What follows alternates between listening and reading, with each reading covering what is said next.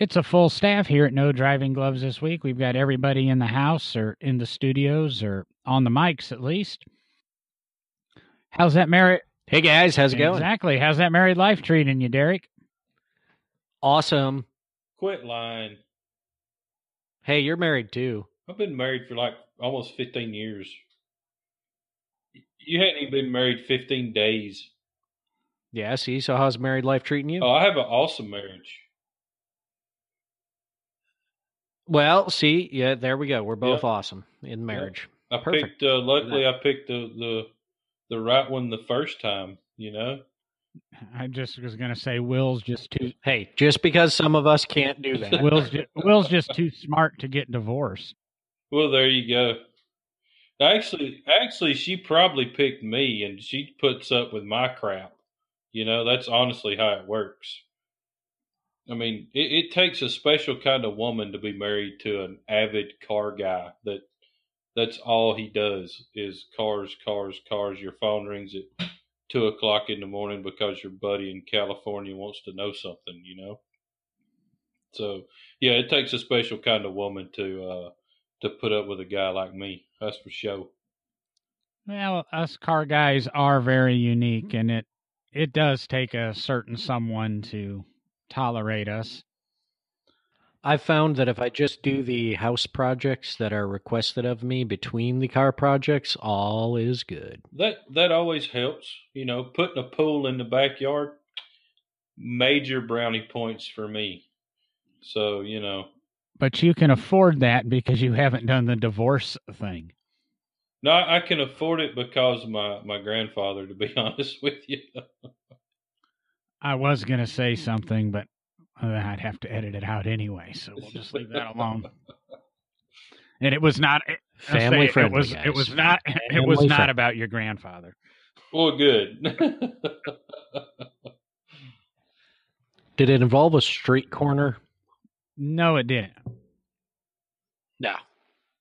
So we know Derek's been busy. Yes, sir. Freshly married, freshly honeymooned.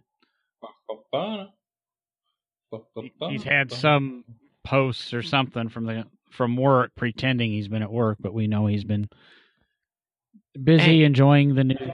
His time with the new spouse. I got to be a boat captain on that trip. Come on, I got to drive a boat around. Hey, you know something you missed? It was awesome. Wouldn't that be pilot a ship? Pilot a ship, captain a boat. I don't know what it is, but it was awesome. You missed one of my good buddies, Jerry Dixie. They did a week-long tour of the week before the Tri-5 Nationals in Bowling Green. And one of their stops was the Corvette Museum. And Dixie is he's a card, man. He's a good dude. When was he there? I can't remember exactly what day they were there, but it was the week leading up to the Tri-5 Nationals. So that would have been 2 weeks ago. So it was it was what they called the Tri-5 tour. They all met in Bowling Green, and Bowling Green was kind of their hub. Oh, I was there. Oh, was you there that day? I was there that day. They all parked out in the front circle. Yeah. Dixie was the ringleader. He's kind of a older feller with a little bit long hair, probably wearing flip flops. Yeah, I didn't meet any of them. If somebody would have told me that somebody was going to be there, you know, I usually go out and introduce myself and make people feel welcome. Except for when Will shows up, I try to avoid him. My God, you're good at that. Yeah, you skipped town the last time he came. Exactly. Well, crap. I learned the first time. I honestly thought you were gone that week. I thought y'all had already gone. So, my bad. Yeah, well, it just goes to show how much you don't care about me, that you don't pay attention to my work schedule. Well, you know, it is what it is. The feeling's mutual, I'm sure. Well, you guys just need to start putting that up. You need to start putting that up on the Google Docs folder, and we can all share that amongst each other. And I'll tell you what, let's just put our schedules on Facebook so the whole world knows what we're doing. How about that? We could do that. Yeah. There we go. I promise I will not be where I say I'm going to be. I was going to say, you're the most open. I'm behind armed security most of the time, so I'm good. Yeah, we've got security too, so I'm all good. Well, did anybody do any car stuff in the last week or couple of weeks in Derek's case, or do we want to just kind of gently roll into some sort of direction for the show?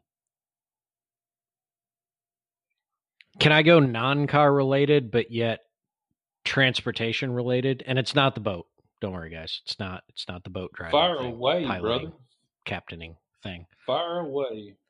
So we were able, on the pseudo honeymoon, I'll call it. We're planning a bigger honeymoon for next year, just so everybody knows. We just kind of took a vacation after the wedding.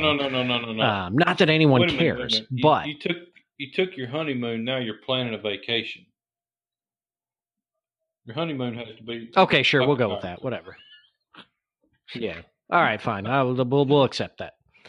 But we were able to get a tour and viewing of the Hunley. If any of you guys know what the Hunley is, I do not.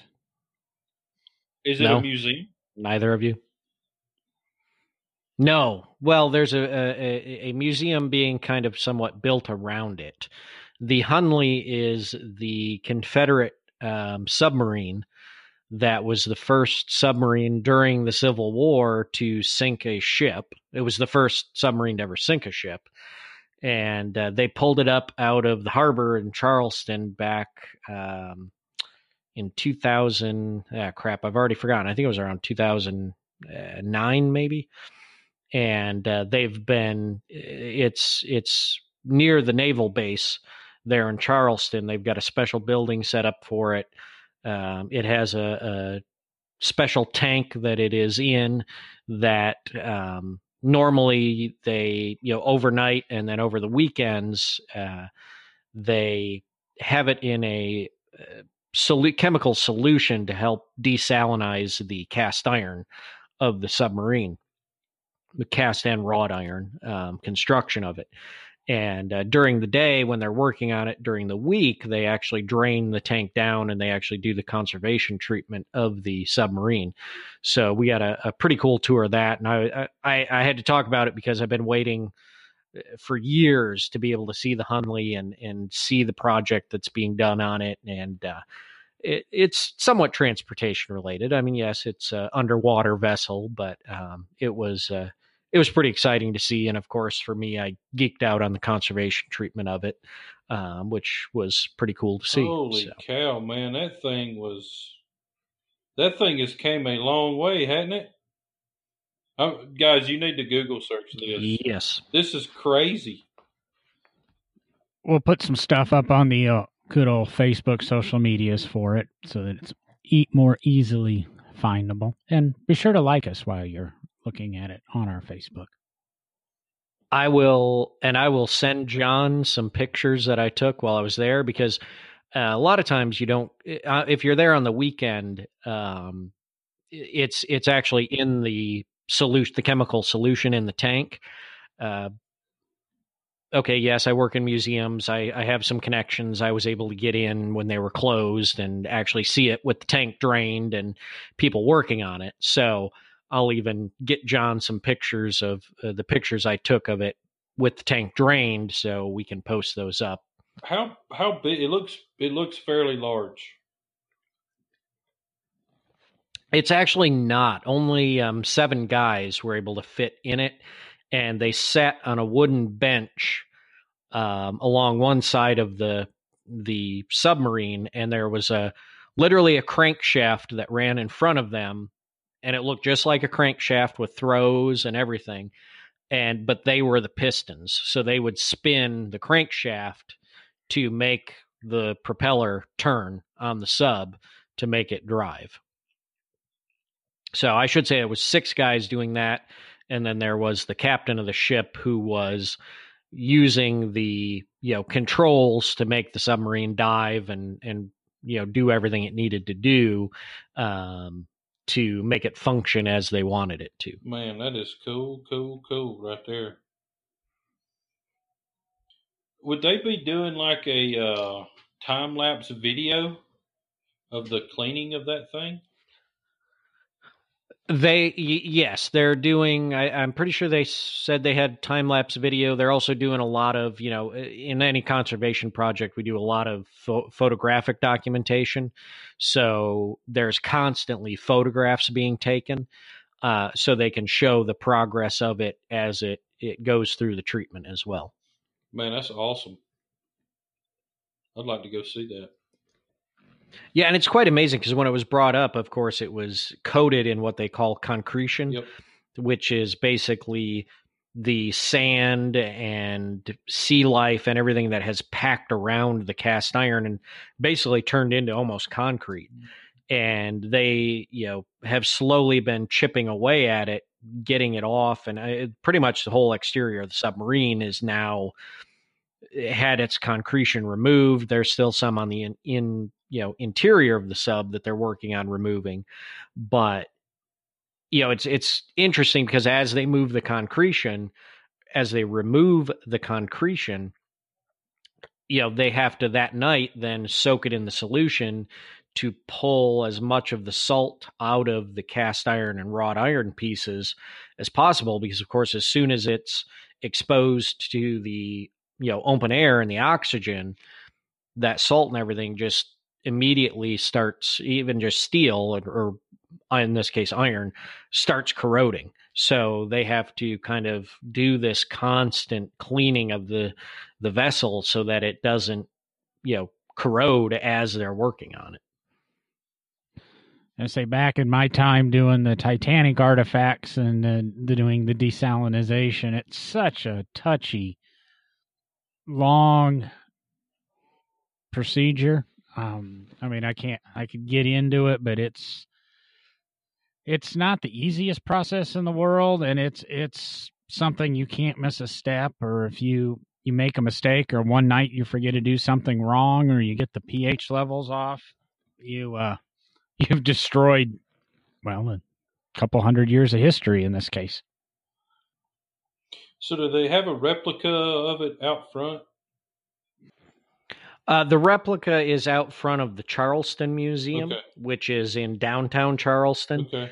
The sub itself is out northeast of town a little bit at the facility. Okay. But the Charleston Museum is actually considered the oldest museum in the United States. Really? It's also a pretty fantastic museum. Great collection. What an awesome deal there, Derek. That was cool.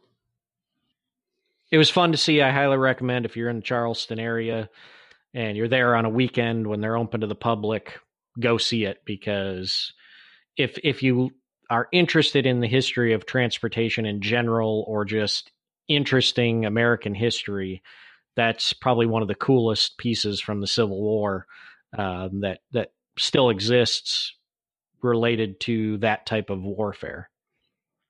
I want to go with you and get the behind the scenes look. So when you go back, let me know. Okay. All right. Probably next year. All right. Let me know. I may meet you up there. Yeah, I'm gonna have to look. I'm gonna have to look into this. Zara enjoys that coast. If I could, let me try that again. Zara enjoys that coast. It could be a neat little weekend excursion, and I'm kind of curious to see which conservation company's been brought in to assist with the preservation, because a lot of times the museum doesn't handle that. They go to a third-party subcontractor. That's a lot of what I did in my previous job. We went in and did this stuff for the museums project by project because of, again, the requirement of such precise expertise on handling each artifact or each portion of it. Go back to what I know, Marine and Titanic, we had metal conservators and wood people in and paper conservators, and just everybody in their own little specialty comes in and tells you how to treat the brass or the iron or the steel or the aluminum or the paper or the porcelain or the leather and so on. And Well, I'm sure that a sub doesn't necessarily have all those niceties. It's, like I say, it's a very fragile thing, and when you screw something up, you screw something up. And they actually, John, just so you know, they didn't bring in any third-party conservation team. It's actually Clemson University. Oh, sweet. Their team of scientists and conservators are they've hired people to actually do the project. Like, staff of Clemson University basically is involved. Is it part of a preservation degree or preservation program within Clemson, or is it just a? I think it's the archaeology and anthropology program. That would make sense. That would follow into that. Yeah. So, hey, kids, go into archaeology and anthropology too, and you can do cool stuff. Honestly, it's a pretty cool career if you don't mind not getting paid a lot, but seeing some really cool stuff and visiting exotic locales. Oh, kind of like building hot rods then, huh? Yeah, kind of like building hot rods, or building hot rods. And it's like being in the Marines without the ability to kill people. Oh, Lord. So now that we've wasted a good 15 minutes on naval history. That wasn't wasted. That was pretty awesome, man. I didn't remember us talking about my navel. We're not going to either. Nope. Naval jelly is sometimes used as a rust remover in automotive restoration. Yeah, that's pretty. Never used it. That's kind of reaching there. Usually naval jelly is typically only used on aluminum situations, though. But it's still used. Hey, I'm reaching here. Well, yes, but aluminum corrosion, not typically any of your iron corrosion. So you had a crazy idea and a kind of a soapbox you were on when it comes to four-wheeled above the water topics, wasn't it there, Derek? You had seen an article on, I don't know how to say it, and gently work our way into it. Some of the new... So basically it was an article on factory tribute cars, specifically focused on the new announcement from Aston Martin that they would be reproducing basically a tribute to the James Bond DB5. And it kind of got me to thinking about, and the whole point of the article was, does the idea of factory tribute cars in some fashion kill the nostalgia factor or, the memory factor in some way of the original cars? And it just kind of got me thinking about all of the different factory tribute cars we've seen and the we'll call them continuation cars, and some of the I'm not sure. I guess I would just call most of them continuation cars. I don't want to bring. We've talked about replicas and recreations before, which I think kind of fall into a different category than factory tributes or factory licensed continuation vehicles. I think this is a different realm that we're in because the factory themselves that built the original car or are building a new tribute version, or in some cases they've licensed someone to build a continuation tribute version. And it just kind of got me thinking about the article talked about, the nostalgia factor. Does it kill it? Does it change it? And it just thought it might be a good topic for us to banter about for however long we can ramble on about it. Well, the article, when I read it, I guess I know we read the same article because I read your link, but I read the article completely different than you. And I took it as the author's asking, basically, does this Aston Martin DB5 Goldfinger reproduction jump the shark? To use the old term there. We can talk about the factory continuations and recreations and that are authorized, and I think that's where the bulk of this conversation will go. But I can kind of agree with the author's point of view. This one's over the top. It's a DB5, and I can't remember how many they're going to make, and they're $2.75 million a piece. I think they're going to build 10 or 12 of them. I think that's the number. It could be 20. And they're recreations of a movie car, not of a DB5. It's not a continuation of a DB5. It's a continuation of the Goldfinger car, which was a one-off thing. And is it ridiculous that we're building the Goldfinger cars, which is interesting because there were 3 of the cars, if I remember correctly, made for the movie. One of them got stolen and nobody knows where it's at. One of them is actually up on the market for sale right now. I believe the other one's in a private collection. But if it's a factory authorized continuation car, do we need to put the ejector seat in? Do we need to put the fogger on the back? Do we need to put the machine guns in the front, or replicas of each, or trying to recreate that? I agree with him that this is a money grab by Aston. I can go with building 20 more DB5s and selling them for $2 million a piece and letting people have a new DB5 at least to race or to enjoy or to figure out how to put on the road, because these James Bond cars are not street legal either. They won't be, because they don't have any of the safety concerns. There's not a leftover VIN number. They can't pretend they are 1965 cars. They will be 2018, 2019 model year cars and can't be operated on public roadways. So they're just overindulgence for somebody who's got $3 million laying around, which somehow in this world today, there's a lot of people with an extra $3 million. Please look us up on our Facebook or Instagram. If you've got an extra $3 million, we can make one heck of a podcast.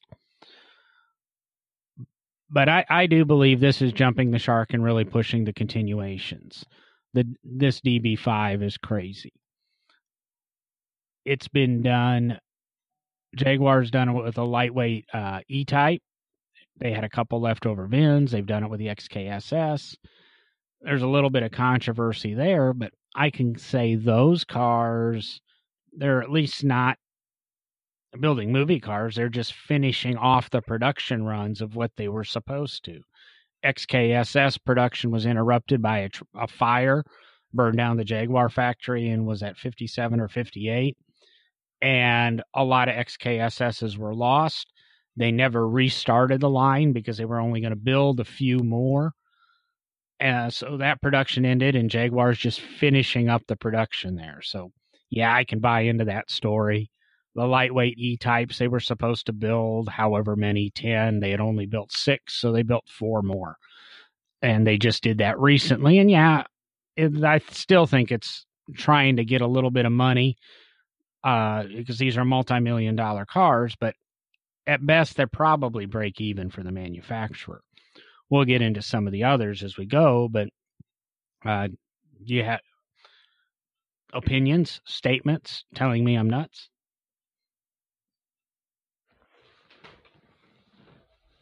No, I with the Aston Martin, the Goldfinger DB5, this whole thing. I read the article, and maybe I read it, and at the same time, I talk about, does it kill nostalgia? It probably was what was all going through my mind as I read this, but as you say, it doesn't make sense. It's as you say, a money grab. I mean, even in the article, they say, well, what are you going to do? Drive it around in your driveway for your family to sit and watch? Or something to that effect is what he says in the article. And without getting too, I guess, philosophical, I mean, it's really, to me, when you talk about this, it's the way they're building it, what they're doing. You're building a sculpture in the end, because it's not something you can use. It's not something you can take out on the road. It's going to sit in your garage in your private collection, and you're going to be like, oh, wow, look at how cool that is. But on top of that, it's not going to have a, albeit movie prop ejection seat.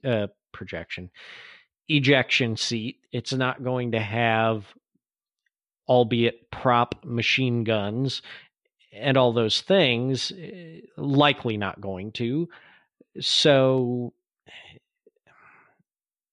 in this case, it really doesn't do anything for me. Let's say it's hard for me to imagine spending $2.5-3 million on something like this and not be able to use it as an automobile as it really should be intended to be used. Now, when we get into some of the other tribute cars, we can talk more about that kind of thing. But this one, just, I don't know. It's really kind of weird.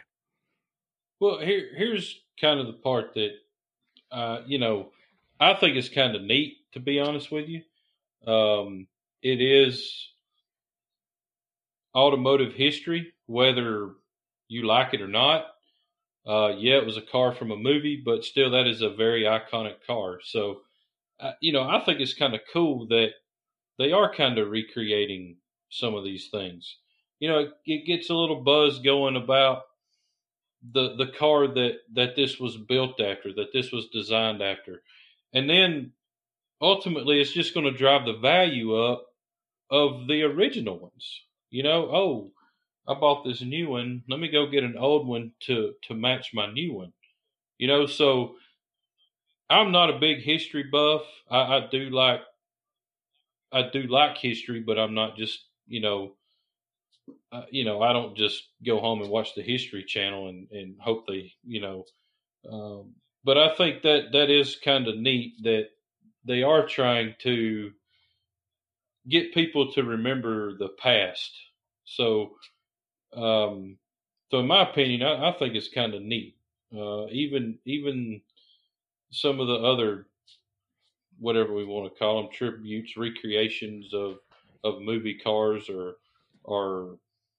the trying to recreate the the GT350 or whatever. I don't know. I think it's kind of neat, to be honest with you.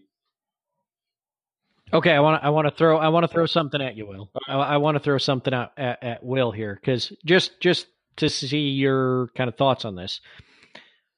Does it take away from the uniqueness of the original car? So thinking about the Goldfinger car, but bringing it back to American icons as well. Essentially this is truly a British icon.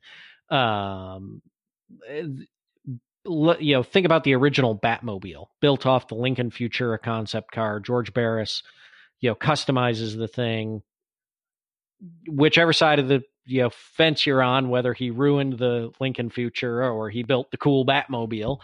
A lot of people have replicated that original Batmobile. There are recreations of that car, a lot of them running around. Does it take away a certain uniqueness and specialness, if that's a word, of the original Batmobile when you can go around to other collections and car shows that people bring their recreation out and have it on? When you see the original one and it looks just like that recreation, do you get the same feeling of, oh wow, that's the Batmobile, because you've seen 5 recreations of it somewhere else? To me personally, do these cars in this case take away from that kind of unique, iconic, nostalgic feeling when you see the original. To me, not at all. Not at all. Because if it's not a real one, I'm probably just going to walk right past it.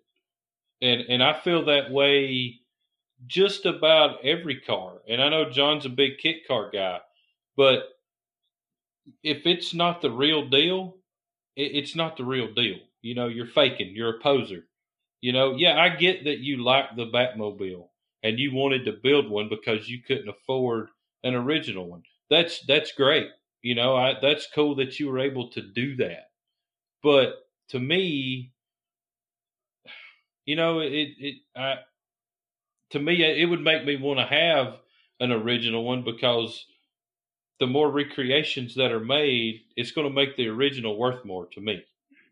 Yeah, but see what's happening here is a little bit different. Is okay. George Barris built the Batmobile, and there's one Batmobile. Maybe there's two Barris cars, and then people go on and build their own recreations and do it themselves. But George Barris didn't go back and build another dozen Batmobiles, and that's what Aston Martin is doing. Is they sold the DB5 to a movie studio in 1964 who went through and modified the car. So it's really, you could say Aston Martin supported that. And now they're going back and saying, okay, we're going to build another 20 movie cars. And I think that portion is wrong. Now, if I wanted to have the James Bond Goldfinger car, I don't have $5 million to buy the original, provided it's, available. Like I said, I think there is one available right now. I don't have $5 or $7 million to recreate it or to buy the original, but I could go out and spend $1 million and buy a DB5 and then have all this stuff add and do it myself. And it's different if I'm the one creating it as opposed to Aston Martin doing it. It's kind of like the DeLorean Motor Company, which, for those that don't know, a gentleman bought the DeLorean Motor Company's remains, all the parts, all this, everything. And his main office is out of Houston. I also believe he has one in Los Angeles or somewhere in California. And he's actually doing Back to the Future tribute continuation cars. You can buy a turnkey DeLorean off of him, which I guess is okay because he's still using parts that were built for DeLoreans. But there's a continuation car for you. But he's also doing the movie cars. And a lot of people have done the movie cars themselves. And I think it's one thing if you make a reproduction of a movie car yourself, or I hire, say, Will to build me my own Back to the Future car, my own Batmobile, or I think with the same example I used in our replica episode, I can have him build me a replica of Cadzilla. But it's wrong if Barris goes back, or if Boyd Coddington goes back, or even DeLorean Motor Company goes back and builds these cars that really, do they belong? Do they need to be built? They did the original. I think it takes away from a little of the value of the original because, okay, I can pay $5 million or $6 million or $7 million for the original, or I can pay $3 million for a reproduction by the factory. So it's almost as good as the original.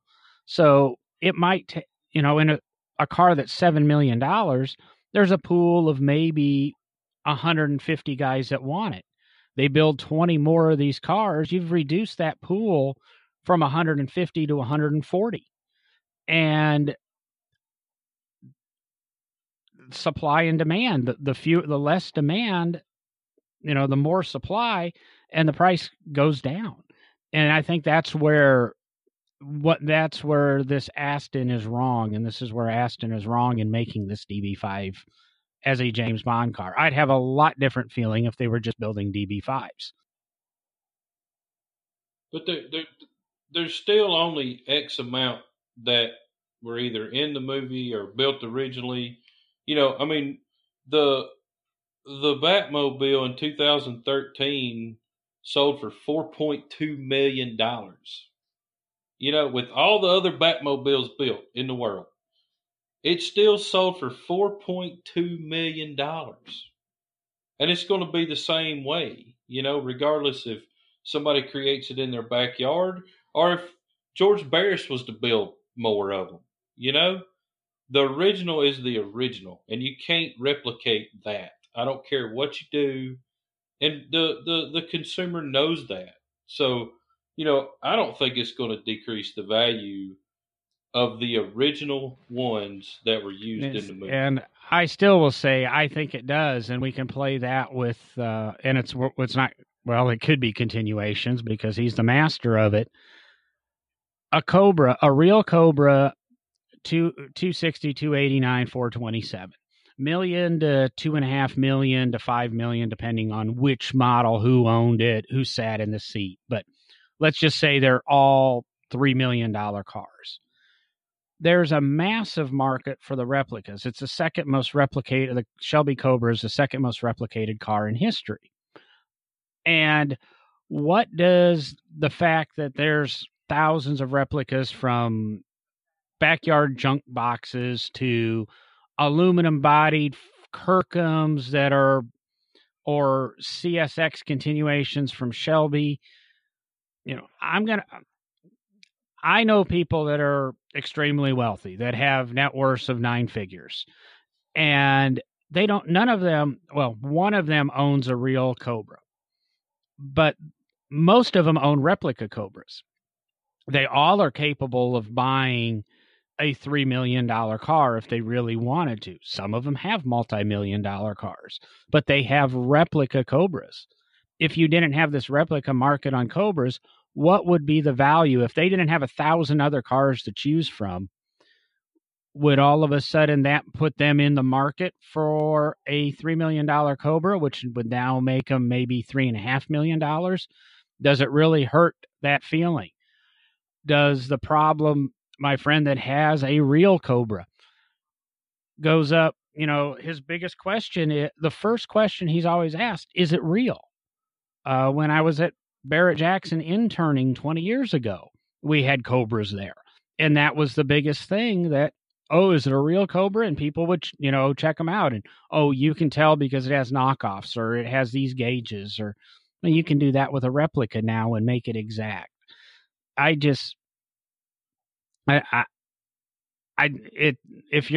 don't think replicas done by the original builders are a good idea. Replicas have their place. They do keep interest. More people know about Cobras than would without all of the replicas. The same thing with Lotus 7s. The same, Will has his obvious visions on this. I have my obvious. Well, what have the original Cobras done over the past 15 years? They have increased in value every single year. The replicas are decreasing in value every single year. So, I mean, I don't know. You can look at it both ways. I see your side, John, but they keep going up every year. I had this exact conversation today with somebody about a Ferrari replica, and that if you buy this car in a fiberglass body and pay a couple $100,000 for it and have a Ferrari drivetrain, that car will probably depreciate. But another manufacturer out there who does a replica of this car does it in an aluminum body. And the original car is, I believe, $10 to $12 million. And there's only 2 or 3 of them in the world. But the guy that does the replicas in aluminum and utilizes a period Colombo V12 in them, etc., and builds these, he sells these cars. He gets between $500,000 and $600,000 a copy. On the used market, though, they go for $1 million to about $1.2 million, because he has an 8 to 10 year backlog of production. If you want one today, you have to buy an existing car. Hence, they sell for more than what he sells you the car for. And when you have, you have these cars being built, it again affects, I think, the value of the original. Would that original be a $15 million or a $20 million car if there weren't 40 other alternatives to go out and buy that look just about like the original thing. On certain markets, I think it hurts. On other markets, I understand where you're saying that the cars are still appreciating. I just think a lot of them would appreciate faster or have higher values without the replica market. Well, that Ferrari deal you were just talking about, I don't know which car you're talking about. I'm not a big Ferrari buff, but if you said there was one or two of them, you could replicate 100,000 of them. But to the guy that wants the original, it doesn't matter what it costs. If he wants it, he's going to pay for it. And to the guy that's like, well, I'm not going to pay, $4 million for that car, but I can afford, half that for one. Okay. He can't afford that anyway. He don't have that type of money anyway, generally. If to the guy that really wants it, it doesn't matter. It doesn't matter. But this is, and I mean, this is obviously we're all in full kind of speculation mode here because Correct. It's all what if. But in kind of the inverse of that, to what you're saying here, Will. If there were no continuation series of this, or copies, replicas, whatever we want to call them, of this Ferrari, and there were only 2 in the world, and you're saying, the guy that wants the original is going to go after the original no matter what, and that's very true. And the historical significance is always there with the original vehicle. From a museum standpoint, yes, that's the way as historians, curators, conservators, we look at it. The original is the original. It is the, epitome of that. That is the vehicle. There's no question anything. You cannot copy that. You cannot. I don't care exactly. who you are. You can't copy the paper trail and the history of it. You can make one look like it, but it ain't it. Now, if say it's a 1 of 1 or a 1 of 2, whatever, in the case of this Ferrari, 1 of 2, 1 of 3, whatever, one of those originals come up to auction. Okay, they go, Monterey Week is going on right now as we're recording this. It'll obviously be over by the time it goes out. But say one of the 2 original Ferraris go up for auction at, let's say Gooding Auctions this weekend at Monterey at Pebble Beach. And there are no replicas. There are no, and obviously this is speculation, but there are no replicas. There are no continuation versions. There's no anything out there. There's only 2 in the world.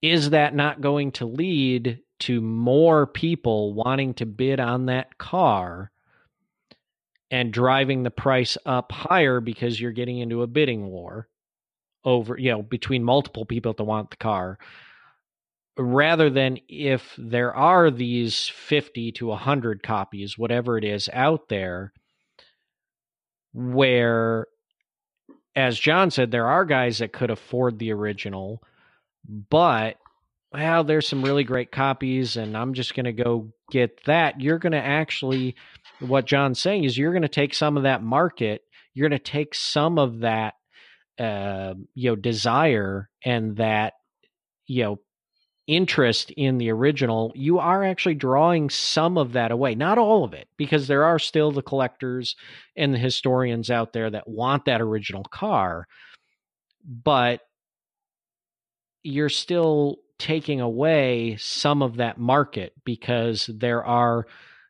more affordable replicas out there. I mean, we in all honesty, and I know you guys, I don't know if John paid much attention to it or has read much on it, but this has happened in, furniture collecting over the years. There's been, really great copies of early furniture made, and it for a while, it drove the prices on the originals down because people looked at the copies and said, hey, that's a really good copy. Not many people are going to tell the difference. We've seen it play out in other collector worlds. I agree with that. Most of it in a sense. I could see where it allows more people to have that car, and they're like, well, I can just buy this one instead of spending $10 million on this one. But, we're talking about two cars. In a two-car world like that, the guy that wants that original, he's not going to settle for a fake one. He may have a fake one too that he drives and enjoys, but if he wants that original car, it doesn't matter. And there's going to be more than one person wanting it. So, I think, and I honestly think that the replicas have probably drove the price up on the Cobras. I know that may sound crazy, but it makes the public more knowledgeable about this iconic car. And to somebody that's not a car guy, that don't know, he sees all these running around. Well, that's a fake. That's a fake. I'm just going to go buy me an original one. So it could actually be the opposite and drive the value up of one of the originals. Well, y'all laughing at me? You got your mute button on. You said something in there that I was trying to put my thoughts back together because all of a sudden I'm going to defend your point of view, but oh, what? What? But I can't remember what you said how I was going to defend it. There you go. It must not have been too important then, right? No, I get, because I think that's the same reason I was being so quiet, is because I think there's a valid point on both sides. There's valid arguments on both sides of this that it brings awareness to it. And maybe it does create some more interest in, well, all those guys have fakes, I want an original. But then I think we have to look at how many people in this world truly can afford, the original of some of these vehicles, and how many people out there are actually, even if they say, oh man, those are all fake Cobras, I'm going to go get an original. When they go try to get the original and find out the price tag, how many of them turn around and go get one of the replicas? Probably about 90%. To be honest with you. But man, there's guys out there that, John has several friends that are very, very, very wealthy. And, I have some customers that they don't care what it costs. This is what they want, and this is how they want it. They're not even really car people. Most of the cars that we build, obviously there's some sort of a car person. If not, they wouldn't be spending that kind of money on something with four wheels. But they're not car people like we are car people. We go to bed at night and we're looking at car stuff. When we get up in the morning, the first thing we look at is car stuff. We work every day around cars. That's our life. And to me, that's a car guy. He can't go, an hour out the day without thinking about something about his car, his buddy's car, or, drag racing, NASCAR, whatever. And that's, most of these guys that I work for, they're not quite that way. So, and they spend mega money on having something built the way they want it. And I see it being flipped the opposite way. If these guys see something they want, they're going to go get it. And if they want the original, that's what they're going to go buy. And I finally remembered how I was going to defend you.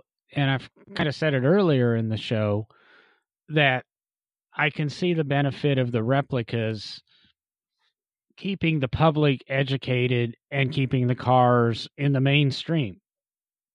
You're right that Cobras may benefit a little bit, or the desire to have a real Cobra benefits because of the replicas. The desire to have, I have a lot of friends in the Lotus 7 world, and a lot of them have sold their Caterhams or their Birkins or whatever to get a real Lotus 7 because they want to have the original at some point in their life. And while you were talking in that second to last monologue, you brought up that awareness. And I think a perfect example of the public being aware and driving the value is taking place this weekend in Monterey. The most expensive car in the world is expected to sell at Monterey this weekend, somewhere north of $40 million, our most expensive car at public sale, and it's a Ferrari GTO. And one just recently sold, supposedly, in private treaty sale for $62 million. So either way, the Ferrari GTO, potentially the most expensive car ever sold in the world. The Cobra Daytona, to even keep it in that Cobra family, is a rarer car, is probably just as successful on the world stage. It doesn't have as many small race wins as Ferrari GTOs, but is definitely the American equivalent of a Ferrari GTO, but it doesn't have the Ferrari panache and stuff. But it's also, up until the last 10 or 15 years, was a forgotten car almost. They were selling for $2-3 million 15 years ago, if I remember correctly. I don't have numbers in front of me. I could be slightly off. And now they're up into the teens. But you can't, it's not Ferrari GTO money because it's not red and doesn't have a horse on it. But it should be, in my opinion, a $30 or $35 million car. It will appreciate to that at some point. It's just as good as the GTO. It has just as many kind of wins on the world stage as the GTO. And it's even rarer because they only built 7 or 8 of these, as opposed to 32 GTOs, somewhere around there. I don't have my numbers in front of me, and so many numbers go through my head when it comes to cars, I do get it wrong. But it's that equivalent. They built 1/3 as many of these Daytonas, but it just doesn't have the value. And again, I think as the Superformance and the Factory 5 Cobra Daytonas have begun to sell and people have been educated on them, the value has begun to increase. And okay, the replicas probably aided to that increase in value because people became aware of the car. So there is a good defense for Will's side of the argument that the replicas keep them at that forefront, or keep the buyers educated that, hey, this is kind of a cool car. Well, I can have the original, and then somebody else goes, I want to have the original. And it does get them to a certain plateau, but I think once a certain plateau's reached, then the values start to stagnate because of the replica market. So hopefully that's a nice way of saying Will has some very valid points here, like I'm the judge and jury of it all, but I'm still wrong. I'm not going to say you're wrong, but you're not as right as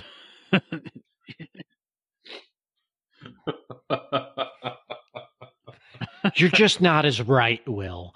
I'm just not. No, I'm just not going to get the last word in this. I can already tell.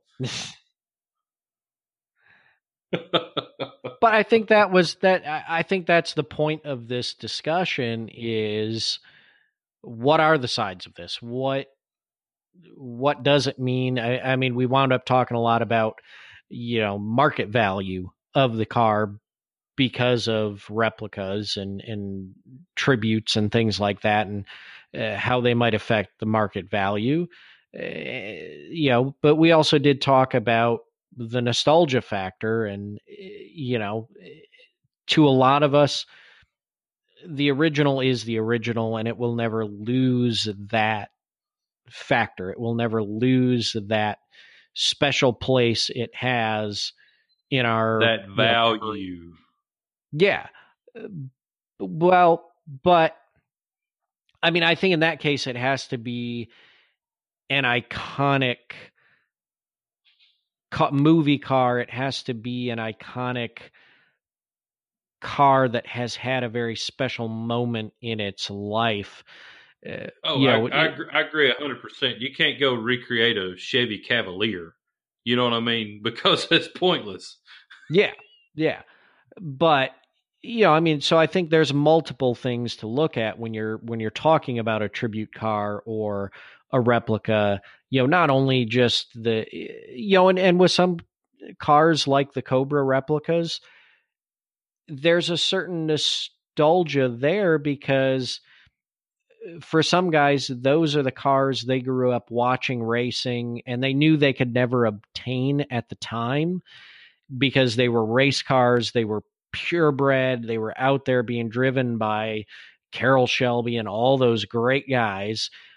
And I mean, it was just unobtainable. Those cars were unobtainable at the time when they were growing up. And as they got older in life and they had some money, they didn't have the millions of dollars it would take to buy one, but they had the money it would take to buy the replica. It's the way they, reminisce that nostalgia in their life. They now own, yes, it's a replica, but man, this was the type of car I used to watch and dream about. And so there is a nostalgia connected there as well. And yeah, it's not an original, but it ties that, moment and that memory together in that case. So there's just so many sides of this discussion that, there's effects on market value. There's sometimes there might be an effect on, the iconic feature of a car. Though I think as Will and I and John have said, to those of us that are true, truly passionate about the car hobby and the cars that exist and the histories they have, they'll never lose that iconic status with us. But there's also a lot to be said about, like I say, the replicas and allowing people to connect to that nostalgia that they remember from their childhood. This will probably be about the last thing I say because I know we're about to wrap up. But I wish everybody would go out and buy a Cobra replica. One of my pretty good friends owns Unique Motor Cars in Gadsden, Alabama, and they've made a pretty daggum good living building, fiberglass Cobra replicas. And I wish everybody would go buy one, to be honest with you, and keep them rolling the way they're rolling. So, because clearly Will has stock in that company. No, I don't. And I think you're absolutely right. The guys that grew up watching those cars race, who wouldn't want one? I mean, they kicked everybody's butt. They were fast, and then you got the iconic drivers driving them. So, yeah, I totally get why people want a replica car, 100%. So I don't want anybody to think that I'm knocking your replica or anything like that. I'm not. There's a purpose for those. And my wife, perfect example. She would love to have a replica Cobra. So will I ever own one? I don't know. I'm not going to say yes and I'm not going to say no. But I totally see why people own them, and I think it's pretty cool that people own. And if he ever does own one, it'll have a Coyote engine in it. No, it'll probably have a Chevrolet motor.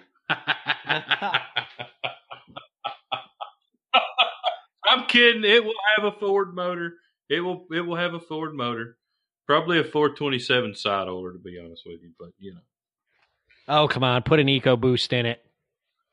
That would be pretty cool, honestly. So anyway, I think replicas have their place.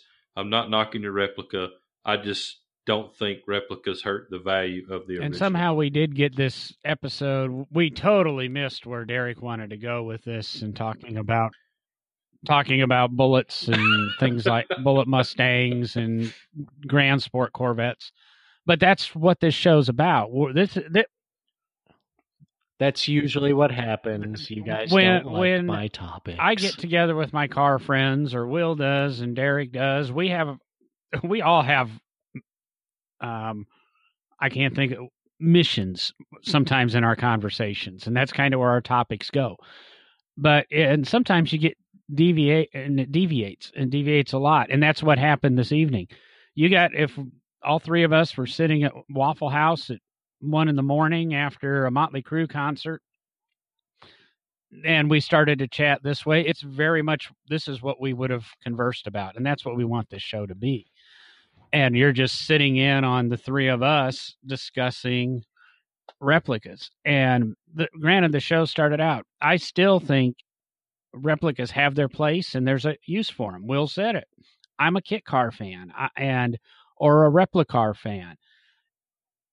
And I don't have a problem with them. I just have a problem when Aston Martin goes and builds replicas of a movie car they have no business building. And there's where my problem is. I'll even give them a pass if, like I said, they did the DB5 continuation. But don't go build Goldfinger cars. You've jumped the shark. You've missed the point. Values aside or whatever, this, I don't want to say it, it sounds bad, but in my opinion, it's kind of a money grab. Let's do something cool. Let's get a few people to give us a bunch of money. We'll make $100,000 a car and we'll go on our merry way, and we'll get a lot of press. And people will talk about Aston again. And, they've just introduced some new Aston Martins, which are frankly really, really kick-ass cars. I just don't have $250,000 for one. So that's where I say with that, I'm going to say goodnight, and then I'm going to ask Derek to say goodnight, and we'll let Will close out the show so he does get the final word this evening. So, good night. Oh, but I have so much I still want to talk about. I'll just throw this out to the listeners, and they can comment on our social media. Think of it in this aspect. Aston Martin is rebuilding a 1965 Aston Martin DB5 movie car, replicating it as a 1965, whereas Ford Motor Company, when they wanted to do a tribute to a movie car, they just made the Bullet edition of a brand new Mustang to honor what the movie had done. To me, that's the way to make a tribute to an iconic movie car. Just make the new one that is street legal and tip your hat to that icon in that way. Have a good night. Who's right, who's wrong? I'm sure there's right and wrong on both sides of this. So why don't the listeners, when this airs, let us know what you think. Tell us if you're on John, Derek, or my side, and it may be somewhere in the middle. So, let us know what you think. And if you have any more topics you'd like for us to discuss, I'm sure we can create an argument out of it. So let us know. That's it. I'm out.